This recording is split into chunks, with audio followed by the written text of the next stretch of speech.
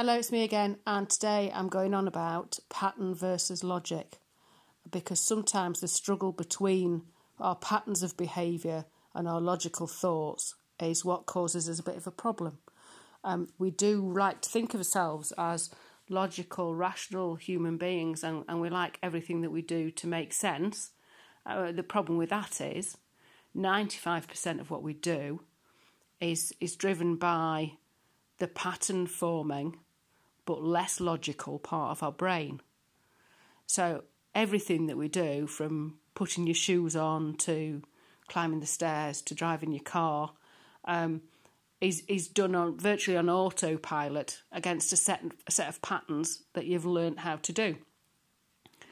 Now, these patterns come about either because you've repeated an action over and over and over again until that part of your brain knows how to do it, or because you have a really significant experience around something and your brain establishes a pattern straight away. So, for example, it's the difference between the way you learn to drive the route to work, which you do repeatedly until you know it, and how somebody might, say, develop a phobia.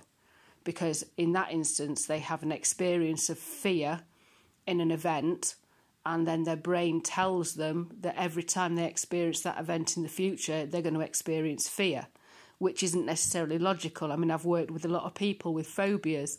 I had one guy who was, he had a phobia of fish, but it was a phobia of eating fish. Putting fish in his mouth absolutely freaked him out, which doesn't make any sense until you know how it came about. Because he was very young when it happened, only about 4 or 5 years old, on a trip with the family, on a boat, and he was leaning over the side of the boat, looking in the water, and the fish were jumping, and a fish jumped out the water and literally hit him in the mouth, and he was terrified.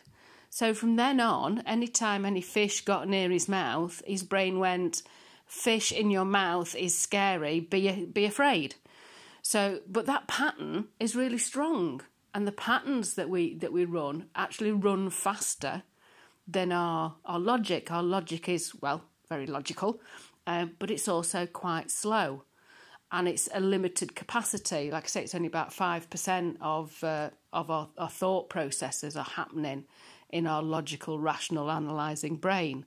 So, you know, if you're focusing your attention elsewhere, you can quickly fall back into a pattern. And I remember once a few years ago, I actually drove into the car park of a company that I hadn't worked for about 5 years, because I happened to be driving past, but I was thinking about something else.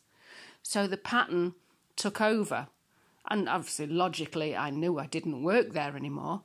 But because I wasn't paying any attention, then the pattern kicked in, and I found myself in a place that I shouldn't have been. But that can be true in all areas of our lives. And the reason I'm going on about this now is that we need to cut ourselves some slack sometimes when we're trying to develop new habits that are better for us. Because if you're not paying attention all the time, or something else has taken your attention away, maybe even something really important, sometimes an old habit, an old pattern from the very speedy but not so bright part of our thinking processes can like jump up, and you've gone and repeated a behaviour or an old pattern that you didn't want to before you've really realised what you're doing. But the thing is, when that happens, is not to go, oh God, I've done it again, this is pointless, I can't do it. It's just to recognise that it's part of the learning process. We have to repeat things again and again until that pattern forming part of our brain learns that that's what we do now. And once we've done that, it will just do it for us. You know, so long-term change, keep repeating the new patterns logically and rationally and consciously, and eventually the unconscious pattern forming part of your brain will get the message. And in the meantime, you know, don't give yourself a hard time.